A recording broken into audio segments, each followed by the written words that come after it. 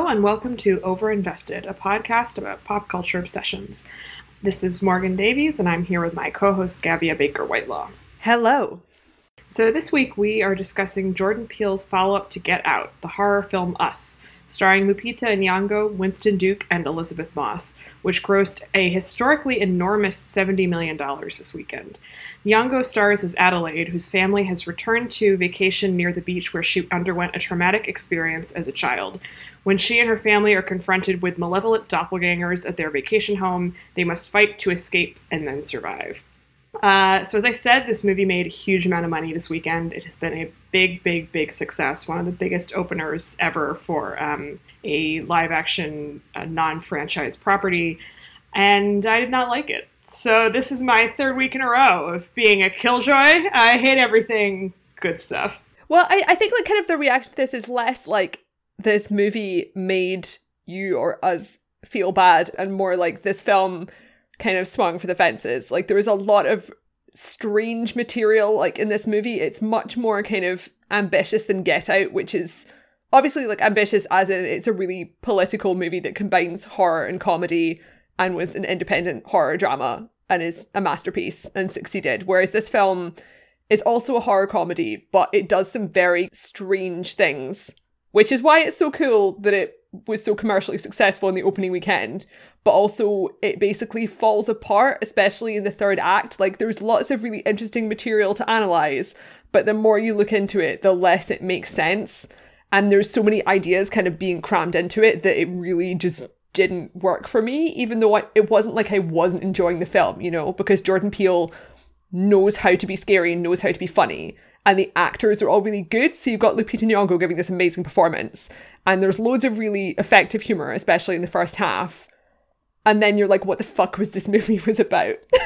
And not because we're too dumb to understand, because I like to imagine we both have brains, but it was like, I'm sorry, the message in this was not efficiently articulated. Yes. I think you were more forgiving than I was, although I didn't think it was like the worst thing I've ever seen at all. And I didn't hate watching it, though by the last third, I would say, I was pretty much done. I was just like, this is not good, and I do not need to be here any longer. The audience I saw it with, it was almost a sold-out screening, and the people in the crowd were really into the movie, which definitely always helps the experience. The crowd overall was much more enthusiastic than I was, and that was interesting because I think it sort of heightened my enjoyment at certain parts. Like I was laughing harder at some jokes than I think I maybe would have because the rest of the audience liked it so much. And I thought it was funny. Like it's not that I didn't think it was funny, but like you're just kind of buoyed along by other people's enjoyment. And then there was stuff that people were sort of like screaming and clapping at later on that I wasn't reacting to very strongly. And then that was interesting to watch and be like, oh, like this is clearly hitting with people, and I'm just like, I no longer care. I think that most movies that are as odd as this are not entertaining. Because like Suspiria is not like, oh, I'm gonna enjoy this on like a pure entertainment level because it's like incredibly pretentious. Whereas this film, it's pretentious, which I don't think is an inherently negative word, but like it is. There's a lot of kind of symbolism and like slightly half-baked political allegorical stuff. There's a lot going on basically, but at the same time it functions as just a straightforward horror comedy. And like we were talking about this last night, but the first 2/3 are like a really just classic kind of setup and then horror. So you've got like the introductory setup where you meet all the characters in the family, and then the main middle section is straightforward horror with some jokes where you've got, you know, people attacking each other and what have you. And then the final third is, you know, the explanation of what's happening. But the more you find out about the setting, the more you're like, this doesn't make sense. And I know we're kind of talking around this, but that's because we know that a lot of our listeners do actually listen to this without watching the movie yet. So kind of the first half of this podcast, we're going to remain relatively spoiler free. And then for the second half, we will go into spoilers, and then we'll discuss the kind of twist ending right at the end. Yeah, it's very hard to talk about this movie without giving stuff away, just by nature of the film. So yeah, we'll try I was really glad not to have watched the trailer when I watched it. Yeah, the trailer definitely gave some stuff away, but I do think they did a pretty good job of not giving too much away, but it was interesting. I remember I watched the trailer and I thought, this is not a good trailer, but I was like, but, you know, it's probably just not cut very well. Then I was like, oh no, I was right. Like, this trailer is just not very good because the movie is not that great. There's also so much stuff in this movie that is cool and really memorable, but doesn't go anywhere. So the posters are all immediately like really good branding because you've got these images of the characters kind of wearing these red jumpsuits and they've got one glove on and they're holding a pair of scissors. You look at that and you're like, this is definitely the poster for us. And then you watch the movie and the doppelgangers are all wearing these kind of uniforms where they're wearing a jumpsuit, they're wearing this one leather glove, they've all got scissors. The costumes are by Kim Barrett, by the way, who's one of my favourite costume designers. She did The Matrix and she's a genius. But it's just completely unclear why this is happening. So it's one of these things where you've got like the style, but the substance isn't there. And the fact that they have scissors for like a solid half of the movie, I was like, oh, this is a Peter Pan thing where because the doppelgangers kind of describe themselves as the shadows of their normal human selves, they're going to use the scissors to cut themselves apart, which seems like the obvious choice. You're going to sever yourself from the thing that's tethering to get them together. No, they're just like really straightforward murder implements. It's not clear where they got the scissors from or like where the jumpsuits are from or where the gloves are from or why they've chosen this uniform. So it's kind of, it just doesn't work. And then also there's this rabbit motif all the way through. So it starts off with this shot of rabbits and then rabbits kind of continue in later elements of the film. And the main character had a toy rabbit as a child. And the rabbits are not relevant to the story in any way. And after watching the movie, I looked up an interview with Jordan Peele and I was like, there's got to be something behind this. And he was like, well, rabbits and scissors are frightening. And so like possibly, right? Because like I know that Jordan Peele is smarter than me. So I'm like, maybe there's something that I just didn't get. Like, I mean, obviously it means the film failed if I literally just don't even get what that is. But maybe he just didn't want to explain that so early because the film's only just come out and you don't want to have like major spoilers in your pre-release interviews. But it seems dumb to just have an interview where you're like, well, scissors and rabbits are frightening. So I put them in the film in like a really key part of the story. Also, like, rabbits are not scary, in my opinion. They're not, I think they're scary to him specifically. But like, right. I was there, like, first of all, I was like, the rabbits are kind of to do with like an Alice in Wonderland thing because there was a thing with a hall of mirrors and a young girl going through a hall of mirrors. And also there's kind of a laboratory aspect. So maybe they're lab rabbits. But they're just kind of there. So it's the thing that kind of made it just like not work for me, even though I did kind of have an interesting experience, like I like thinking about this film, is that so tonally the movie is just a really easily digestible horror comedy where all of the comedy and the sort of straightforward horror elements like jump scares and violence work, right? Like they're just what you'd hope to see in this kind of film. But the world building is really elaborate and only works on nightmare logic. It's not kind of something you can explain in a way that makes sense. So it's like David Lynch. But the difference between this and a Lynch film is that stylistically his work is really weird. Like it's very kind of surreal and visually like it doesn't look like the real world and the way that people behave doesn't make sense. Whereas the way that the main characters in this behave is exactly how like this family of characters would react to those circumstances. So you've got like normal everyday horror comedy tone, really weird world building. And then also you're meant to be picking up on this allegorical political stuff at the same time, which they then explain like really explicitly in some scenes and then don't explain at all. And if you're a regular listener to this podcast, you know that I love that horror movies don't explain stuff very much. I love that Hereditary didn't go too deep into the explanations, and that's one of my favourite elements of horror films. There's far more kind of leeway to just go into supernatural inexplicableness. But with this film, they had Lupita Nyong'o do several monologues where she is explaining what's happening in the film. A lot of the time when that explanation wasn't fully necessary, and then you reach the end and you're like, well, you've explained part of this, but now there's like so much more. And it's kind of like the uncanny valley where like the closer you get to explaining, the more it's like, I don't fucking understand. Well, and some of the explanations that we can't actually talk about without spoiling it, we will get to at the end, literally do not make any sense. Yeah, they make it less coherent. Right. And because they're offering such a literal explanation of events, they are then required to provide explanations that make sense, right? So if you are just doing a dream logic thing, you can have things that are just crazy and weird and don't really tie into reality, right? But if you are of your own volition offering the audience a literal explanation for a weird thing that is happening, and that literal explanation is completely nonsensical and implausible, it's an own goal, right? Like, why bother? It really made no sense to me. I was very perplexed by why that would happen. And like, obviously the conceit of Get Out, he does provide you with a literal explanation for what these people are doing, but it's quite simple. And obviously in that case, the allegory is like, that movie isn't simple, but the allegory is pretty straightforward to understand, right? And the actual act that the white people are committing in the film is not complicated at all. And so it's, again, the movie itself isn't simple, but you can watch it and be like, oh, I get what he's trying to. Well, it's very self-contained, right? And tightly written, which is like, the writing is like amazing in that film. Yeah. And something that, if you kind of familiar with Jordan Peele's work, he's extremely detail oriented, which is also true of this film. But kind of the difference between Get Out and Us is, with Get Out, it's kind of like watching an Edgar Wright movie, like one of the good Edgar Wright movies, not Baby Driver, which I hate, but where there is so much kind of sort of foreshadowing and sort of little details that are fed in earlier, which mean that when you rewatch, then you pick up on it like a lot, and it kind of just all feeds into how great the denouement is at the end. And with Get Out, it was like, there was loads of just like stuff like the way the characters who've been like had their bodies possessed or swapped kind of behave earlier on works really well just to make the scenario really unsettling when you're watching it the first time. And then you look back on it once you find out what's actually happening, and you're like, oh, fuck. And, you know, more subtle stuff than that as well, you know?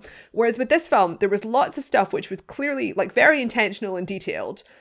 Like, there's this kind of, as well as the rabbits and the scissors and what have you, there's this kind of ongoing 11 motif, which is just this sort of urban legend thing to do with coincidences, which I think probably most people will be familiar with. But they have all these recurring 11/11s, and like in the first shot, it's also a Bible verse. Yeah, it's also a Bible verse. Like, it's a Bible verse that's relevant like to the story, and they have it kind of quoted or referenced on screen quite early on. But like, even in the first scene where you see the rabbits, like, it's 11 rows of rabbits and that sort of thing.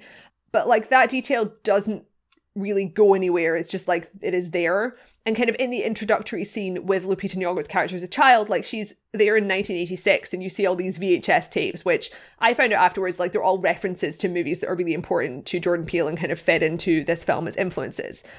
But you could say that of like a lot of films right now, because everyone's like obsessed with 80s pop culture. So it's like in Stranger Things, where some people only enjoy Stranger Things because they're like, oh, it's this really great reference to it. And I'm like, I don't know what any of these references are, and it works for me as a drama. Whereas with this, I'm sort of like, there's a lot of references and kind of pieces of visual symbolism where I'm like, that's cool, but it hasn't fully kind of tied up, and it doesn't fit together neatly in the way that Get Out did. I saw someone kind of make this analogy somewhere, and I apologize for not remembering where, that the movie kind of falls prey to like Reddit syndrome, in the sense that so much of it has been designed to be figured out by people later. And I do not find that to be satisfying as a viewing experience. Like, it's fine to have some, like, I love to analyze movies, obviously. And it's fine to have some things that are like, oh, that's the visual reference to the thing later or whatever. But when your whole movie is kind of designed as a puzzle box in that way, I personally do not find that enjoyable. And I think it feels to me as though Jordan Peele kind of just got like lost in the weeds of that while making this. Like, there were so many things that he kind of was like, I could put that in, and I could put that in, and I could put that in, and then this was an explanation of this, and that's an explanation of that, and this is the cool reference. And the end result is this movie that does have these elements of humor and horror that obviously people watching it are going to enjoy, as they very clearly did in my screening. But when you try to actually understand the movie in a coherent way, it's all gotten bogged down by this other stuff, which is unfortunate, because obviously he's very talented and can do it in a better way. But we all mess up sometimes. So. I mean, I think a really good example of that is the fact the Hands Across America charity is a key element of this film, which we can discuss a little bit more in the spoiler section. But basically, in the first scene where Lupita Nyong'o was a child, it's set in 1986, and Hands Across America is kind of something that she's aware of kind of in the culture. And it's this charity event which took place where people joined hands in a long chain across America to make a statement about ending poverty. And I obviously, like, anyone who wasn't around then is probably not aware of this. So like everyone is going and Googling that afterwards. So it is absolutely a Reddit syndrome thing where, so there's all these like SEO articles, which is search engine optimization for those people who don't have my job. But basically when a movie like this comes out, everyone who works at a news site has to go and write like a search engine optimized thing for everyone who's Googling what is Hands Across America. So there's all these explainers for it. And it was basically like one of these sort of attention seeking Live Aid charity things, which didn't actually help very much, but did attract a lot of attention. And it is relevant to the story. And it's like, it's actually got a really interesting role, I think, in kind of Lupita Nyong'o's character arc in the film. But one way in which it kind of tripped me up is, this is a petty quibble, but I kept getting stuck in it because Lupita Nyong'o's character has to be, I would estimate, 8 years old in 1986, which means that she is around 40 in the present day of the movie. She is between 39 and 42, I would say. Lupita Nyong'o is in real life 35 and she looks like 30. She is famously a very youthful looking woman.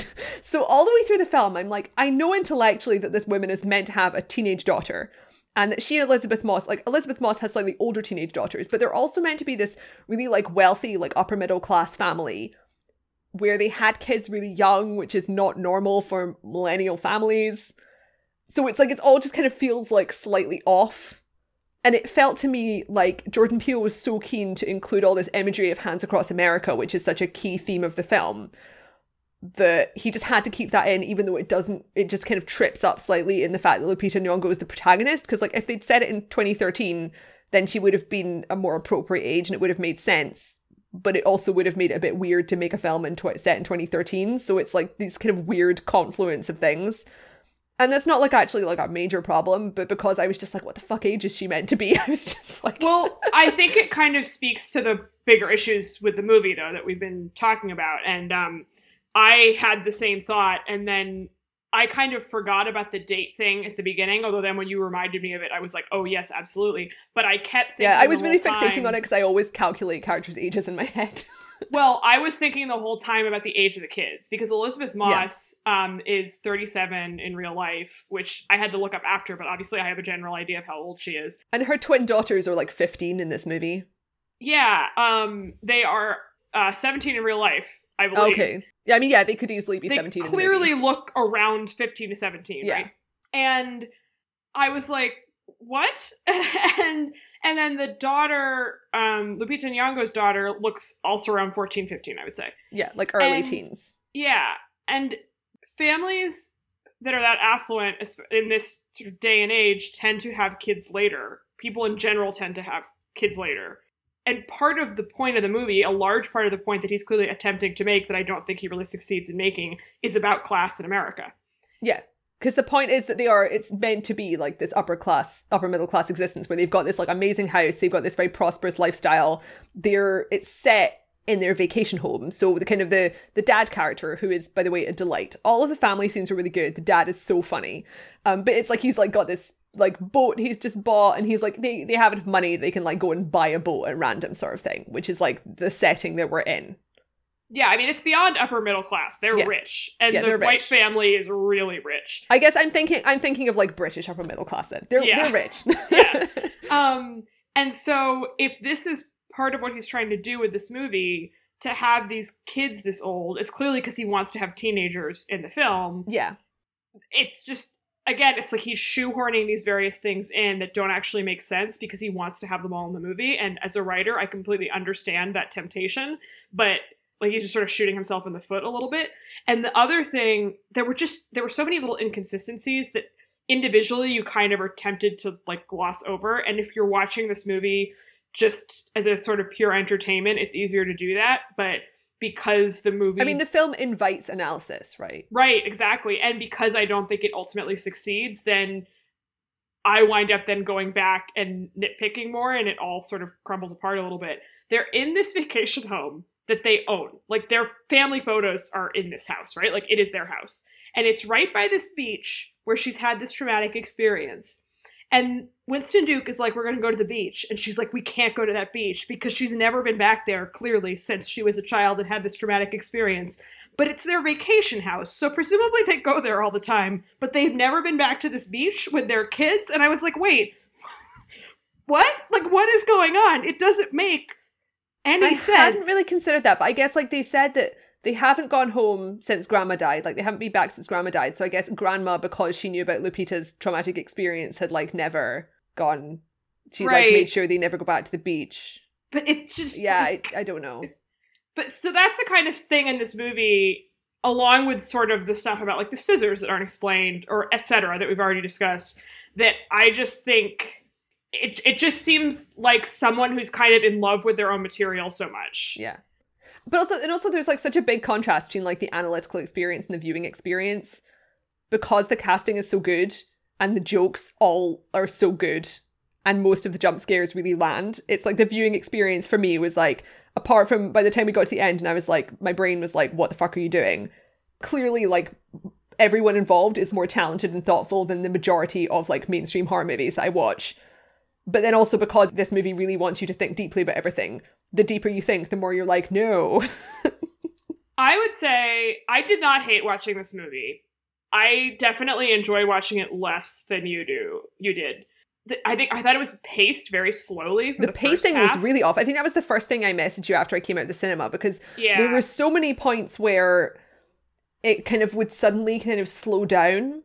Yeah. Or they'd introduce kind of an expository speech, which would also like slow down the larger scale. And like there was this point in the middle where like once they've gone through the main sort of home invasion story, the family just sort of sits down and they have this conversation for like a solid 5 minutes. And it was just so strange to someone to think of like a filmmaker who is so incredibly familiar as an expert in American mainstream horror movies to have a film that is so strangely paced when it mostly is like very reliant and knowledgeable of how this type of film is paced, like how it should work.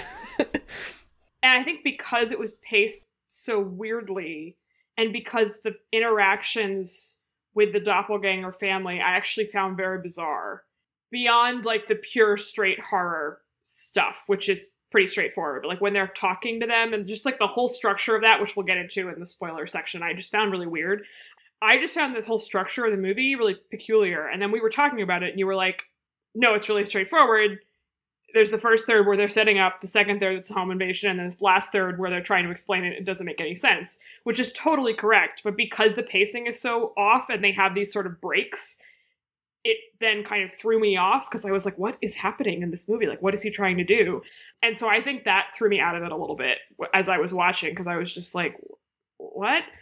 The parts that I found the most engaging by far was when he was kind of telling the story from the point of view of the two children, who I found really, really compelling, who are played by Shahadi Wright Joseph and Evan Alex. I think they were great. I thought they gave great performances. And I think maybe it's just that I just, don't have children. I think there's something elemental about watching a movie like this when you have children like that, where you're kind of like seeing from their point of view in a way and really invested in them. Like there's something kind of, you feel childlike in a way watching a film where there's this much sort of scary stuff, I think. And there's a scene where they go into the White family's house and are kind of doing stuff that I thought was the best scene in the movie. And it mostly involves the children. And my audience was totally like losing their mind during that scene in a way that was really, really fun. Well, it was like the most classic horror scene in the whole movie, right? Exactly. And like part of the film is just the fact that like there are so few horror movies with black protagonists, especially ones that are just like mainstream entertainment horror films.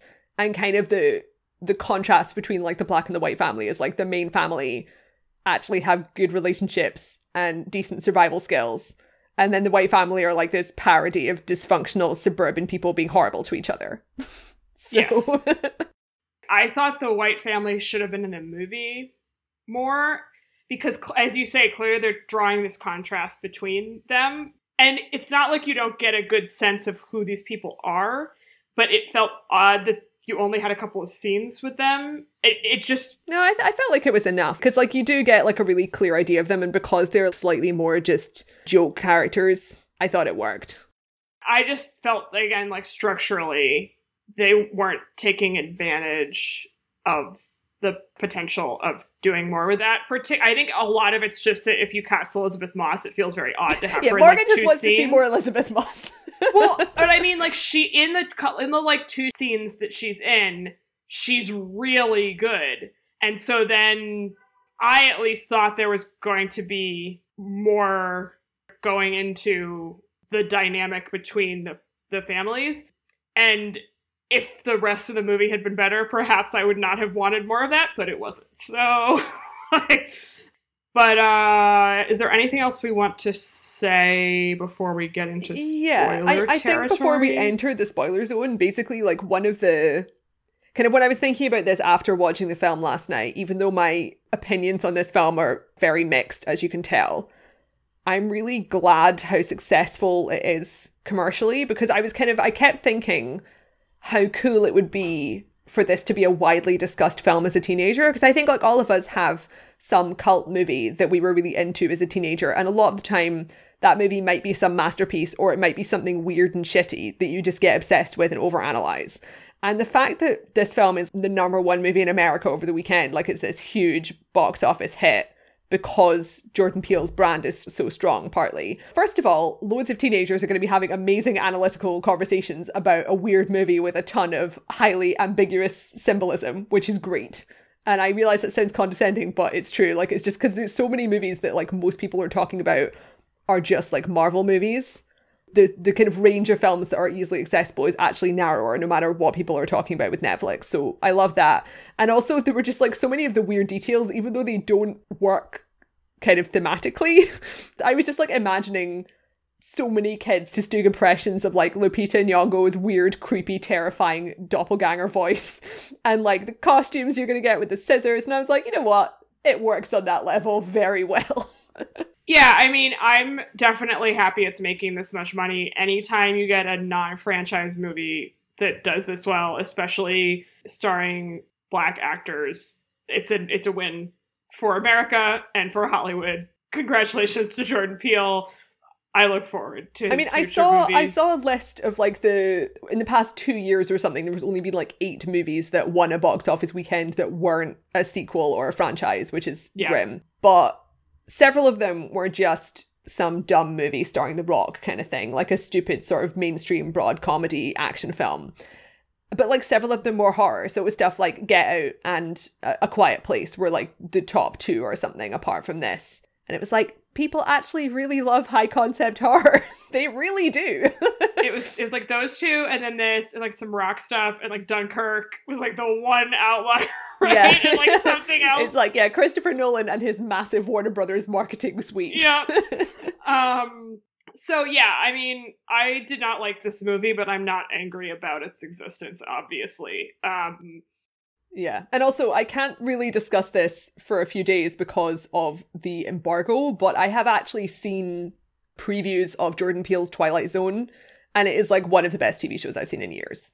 So, yeah. He's fine. Even if this one didn't win me, that one did. Yeah. So, moving into spoiler territory. I mean, this is just a fucking crazy movie. Like, so, first of all, the first shot of this film is a bunch of stuff about how America has loads of tunnels underground. And so you're like, okay, the doppelgangers all live in the tunnels. And then towards the end of the film, you're like, you figure out not only are there doppelgangers of Lupita Nyong'o's family, there's also doppelgangers of many families, enough for them to stretch all the way across America in a Hands Across America chain. However, the fact that there are tunnels under the whole of the US is not, I would say, visited. We do get some scenes where we see the civilization of doppelgangers, and Lupita Nyong'o explains to us that an indeterminate number of years ago, some experiments created a thing. They made sort of separated but tethered copies where it's like they don't seem to have full consciousness, and they're kind of mirroring all of the main people's lives. So we see, like, flashbacks where Lupita Nyong'o's double as a child is kind of copying all of her actions inside this tunnel underground, as are everyone else. So they're kind of behaving like zombies. They're very unsettling and creepily choreographed. And it really works as horror. But the more they explain, the more you're like, so they have to copy all of their actions, but they're in this really beautifully designed sort of laboratory corridor, but they're long forgotten by their creators, so they're just continuing as this civilization, but they don't have any kind of autonomy until Lupita Nyong'o's doppelganger organizes them into an uprising that wants to get public attention by doing a Hands Across America protest and killing their doubles. and because, like I said, because like all of that is very much in the David Lynch zone, like the fact that there is like this whole tunnel system full of doppelgangers only works if the rest of the story is like visually and kind of tonally much more surreal than it is. Because it is literally like, oh, you just go downstairs and you find this doppelganger civilization. And I'm like, so they're just eating raw rabbit? Like, what's happening here? And also there's kind of this internal mythology that's illustrated a bit more subtly, which is that it seems like either doppelgangers can't or have a big taboo against killing anyone else. There's scenes where like Elizabeth Moss's doppelganger kidnaps Lupita Nyong'o but can't kill her, so you can only kill your own doppelganger. But something Morgan picked up on that I wasn't really paying attention to is that like the boy has the ability to just kind of make his doppelganger mirror him and do what he wants, but the others don't. So maybe that's just because he's a kid and he has less power, but it's like it's not coherent. Yeah, the rules make no sense. Yeah, it's creepy, but the internal logic is so elaborate. And also, it's like, we have all these doppelgangers, they live underground, and you see, like, the place beneath this amusement park where Lupita's character, like, meets her doppelganger, and that's the big trauma that she experienced as a child. And it's like, all the people in the amusement park are all under the amusement park. That's where their doppelgangers are. And it's like, that. How does this work? Like, do they just, logistically. Like, what? Which, again, if it's all dream logic, sure. But it's presented, this is what I was, referring to earlier. It's presented as like an actual logical, concrete thing. Like, that just doesn't. Yeah.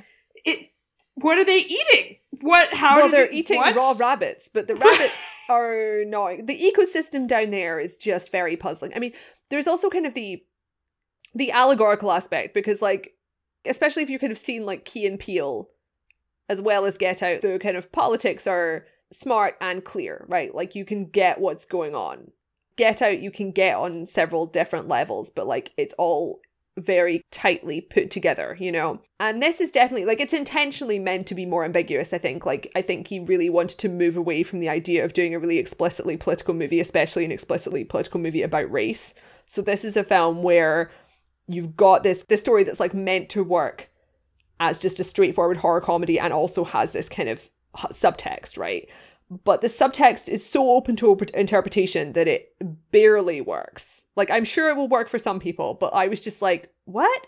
Because I think like the easiest way to read this is that all of the doppelgangers are literally an underclass where the reason why Lupita and Elizabeth's families are so prosperous is because like they're ignoring the pain and torment of the underclass that are hidden, right? Which is kind of like a fairly obvious theme. And also the fact that it's about such wealthy families is like an intentional creative choice, right?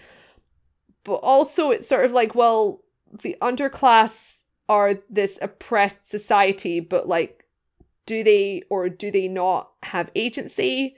And also, are they just evil? Because it's like, yes, right, you always sympathize with people who are rebelling against the oppressors, but also they are really evil. Like, they're really just super murdery. And especially the kids. Like, the daughter is just this absolute homicidal maniac. So it's like, yeah. Well, and if you sort of move away just from the political allegory, but these things are connected to each other. He said in interviews, obviously this is not the first horror movie to deal with the doppelganger trope at all. Like, he's drawing on all this precedent. I do love a doppelganger. Right. But inherent in that idea is a ton of, like, Freudian psychological stuff. like the uncanny, which you referenced earlier, is going on here. And there's so much potential for very Lynchian weirdness with seeing yourself and being really unsettled by this.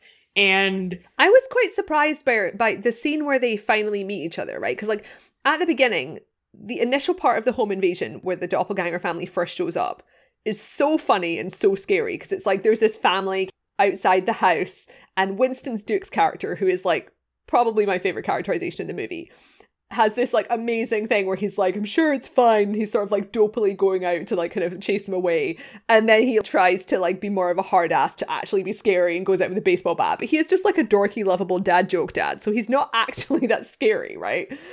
And then when they finally come in, the point where they all meet each other is one of the points where the pacing starts to go off. And it's also partly like, even though part of the joke of Winston Duke's character is that he's kind of dopey compared to Lupita Nyong'o, who's like much more savvy, it's like he literally doesn't even recognize that his doppelganger is his doppelganger, but the fact that he's in denial isn't really like explicitly addressed. So it feels like there ought to be more kind of punch to the point where people literally meet their own double and they're not freaking out, and then they kind of pause for this long extended speech sequence. Right. And I mean, meeting your own double is considered like one of the most potentially like existentially terrifying things that can happen to you, right? If you're not a twin, obviously, which is a different thing. And there are plenty of horror movies about that too. But he literally is just like, what's going on?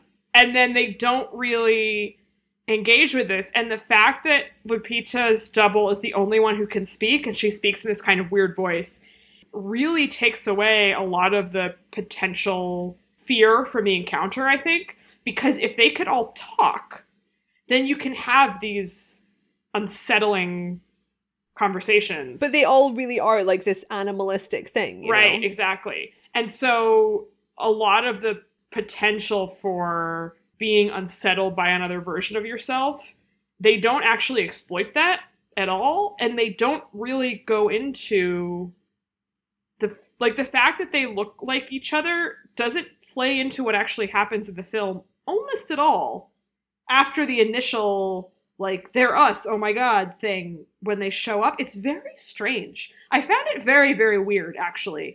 Because if you're going to do that, it would strike me that you would go down a number of sort of predictable paths, but predictable in a positive way. Like, there's so much... Yeah, like characters being mistaken for their own doppelganger kind of thing. And then at the end, when Lupita kind of follows her doppelganger into this underground space where all the tethered people have been living, this is the only time when like the tunnels thing from the beginning comes back. It's just nonsense. It's clearly sort of meant to be allegorizing both like the underclass, but also the unconscious, right? Like she's going down into this space where they've shown earlier the sort of other versions of these people doing their actions unconsciously, right? But nothing is really made of that either. And so he's sort of doing this stuff, but not really doing it. And I was just really perplexed. I didn't understand. The final confrontation between Lupita and her doppelganger were great because they kind of staged it as a dance because she was a dancer as a teenager. And I was like, this is a very cool scene. But the fact that it was like sandwiched between scenes that didn't really have an adequate explanation, and it was in the middle of this kind of Hands Across America scenario where all of the doppelgangers are forming this chain. I think that was like maybe one of the few parts of the overall mythology that really worked for me, because I really liked the idea of like a child seeing this and it being kind of this formative image from your childhood and seeing this is how people protest and make a statement politically, is by joining your hands across America, because it's like literally a simplistic idea that is aimed at like the child's brain. And then she's like, that's how I'm going to do it, but also like with no kind of further understanding of the complexities and the fact that also like she's trying to execute this by like murdering a bunch of people. But like then you just have all of the logistics of like, well, now they've done the Hands Across America. What? And also, they have this big confrontation underground, but it's after the Lupita doppelganger has given this endless monologue explaining the whole thing that just goes on and on and on. And she's explaining the like nonsensical explanation of the movie, and it is not great. Like, it just goes on for too long. And so, again, in terms of pacing, it's just like grinding the thing to a halt. I mean, it's such a difficult thing to do, right? Because like I was saying to Morgan earlier that in the past few months, I've seen 2 other indie horror movies which had like a similar kind of structure. So it's like the first 2 acts are much more conventional horror and they ramp up the tension really efficiently. And then the final act is sort of about expanding the worldview into something that's much more elaborate. And that's like really difficult to carry off because most good horror movies, they succeed because they are in this sort of claustrophobic, self-contained space. And in order to expand outwards, you really have to like have a very coherent mythos, which this didn't. But like, unfortunately, I can't say what either of those movies are because the fact that they have like a really massive expansion of the world building in the final act is just a huge spoiler. So if anyone wants to know that, they could just message us and I'll tell you. But yeah. Yeah, I mean, it was interesting. The thing that everyone keeps praising the most about this movie is Lupita Nyong'o's performance. And I thought she was good in it. I mean, she's one of our greatest actors. But I didn't think she was as amazing as everyone has been saying, and I don't think I'm not saying that to slight her at all, but I just thought that the role was so bizarre and sort of didn't give her enough to do that I didn't find the performance as compelling as I think a lot of other people did. And I was thinking about other performances where actors play 2 characters, which I think always gets everyone very excited because like, when you see the same person play 2 characters, it's just inherently like, wow, that's so impressive. Sam Rockwell in Moon, for instance, is such a great example of an actor in a movie playing the same person, but in 2 different ways, in such a complex way, because the characters are actually written as 2, like, fully realized people. And that's a very different movie. It's a character study. It's got sort of, like, horrific elements, but it's not a horror film. And in this, the doppelganger character is so not a character to me that, like, she's doing a funny voice and she definitely is scary, but I just wasn't as compelled by it as I was expecting to be, which I thought was too bad because obviously, again, she is one of, like, the best actors working, and I'm so glad that she got a lead role in something where you actually see her real face and not an animated version of her. But again, it just sort of plays into my general feeling about this film was that there were just a lot of missed opportunities. Which it happens. Yeah. I mean, I thought she was amazing. But also, like, in terms of the thing with the doppelganger half being kind of harder to sort of get into. I mean, we're now going to talk about the final spoilers at the end. Yeah. But I think it's like, it's what I was talking about with the fact that Get Out has this thing where, you know, everything is building so much information that you can then appreciate the second time round or appreciate looking back, right? Because that's kind of, it felt like that was what this film was aiming for, where the reveal at the end is actually that Lupita is her own doppelganger, which I think you can also, like, I think it's definitely possible to even just watch the film from that initial starting point and think that, because the first scene is her kind of as a kid meeting her own doppelganger, and you can definitely, like, watch the film and just assume that they've always have swapped.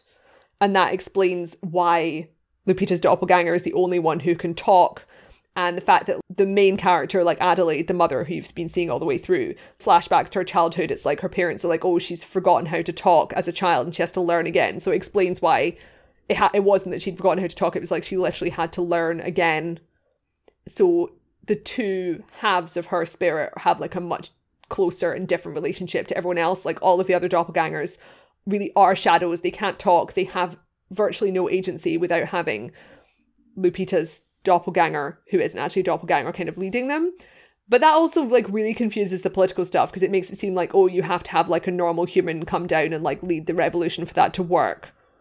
But also, do the others even want to escape? Because they don't even seem to have agency or thoughts that much without her directing them about what to do.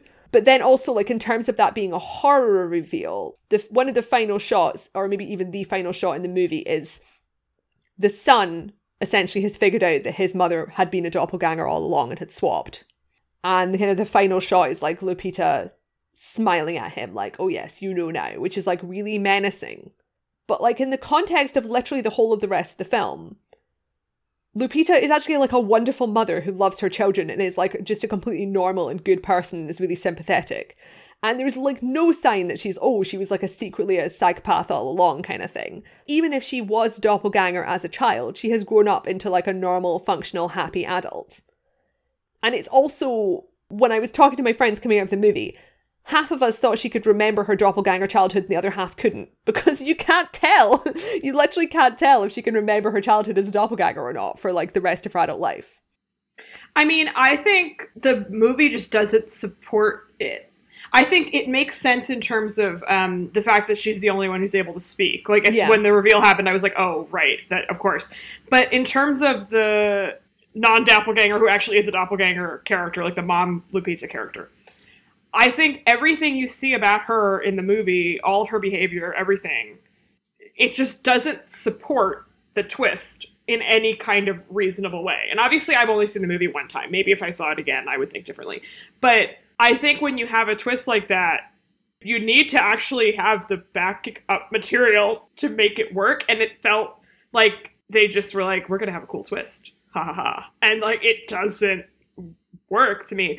And I said this to you yesterday, but the thing it reminded me of, and I think that this is a much less egregious example of this kind of thing, but I remember feeling similarly in a more just kind of like, oh, that was silly way, was the end of Inception, where you just have like the top spinning and it doesn't fall over. Which, so like, was the whole thing really a dream? But I have seen Inception many times, and it doesn't actually support the, like, it was really a dream theory. Like, there are a few things in the movie that seem like, oh, this could be a dream, but if you actually trace the entire plot, it doesn't add up. Like, it doesn't work, but it just and is I'm cool. Also very much of the who cares brigade, because who cares? Oh, right. It doesn't, like, this is not, I have not, like, it doesn't matter.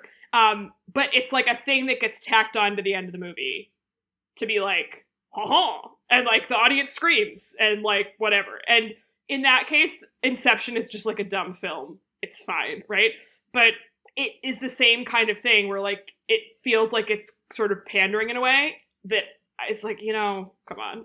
And in this case, it was more egregious to me because it feels like it's turning the whole movie around. And the political stuff, as you say, is like, well, if you're trying to make an allegorical point here, what? No, I don't think so. Yeah.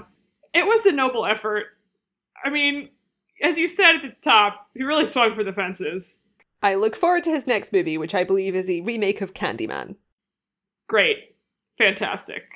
I will be there on opening day. I mean, this didn't, like, change my view of him in any way, right? Like, it's fine. It happens to the best of us, you know? It is what it is. The good old sophomore slump. Yep. I'm really looking forward to The Twilight Zone. So... yeah, after I watched The Twilight Zone a few hours later, I was like, I feel really weird. What's happening? And I realized that every muscle in my body had been clenched so hard that I'd given myself like a stress response. Yeah, I'm excited. Should be good. So we'll be discussing that at some point in the future, I'm sure. In the meantime, next week, we will be discussing... the big film. The big one. Mm-hmm. Which is Captain America, The Winter Soldier. We have already recorded a commentary track, which will be up on Patreon shortly. If you're on like the $3 level, then you will be able to watch Captain America, The Winter Soldier with us doing audio commentary for all 2 hours and 15 minutes. Yep. It was very fun. And we're very excited to be talking about it in full episode form. It was... Our obsession for a long time 5 years ago. This is the 5-year anniversary of that movie. We are old. We're experts. Yep. So yeah, it should be great. Thank you so much for listening. As always, you can find our Patreon at patreon.com/overinvestedpodcast. Gavia, where can our listeners find you and your work online? You can find my writing on the Daily Dot, and you can find me on Twitter at hello_Taylor. You can find me on Twitter at ML Davies. You can find the podcast on Twitter at OverinvestedPod. Our website is overinvestedpodcast.com, and we are also on Tumblr at overinvestedpodcast. Thanks again. See you next week. Bye.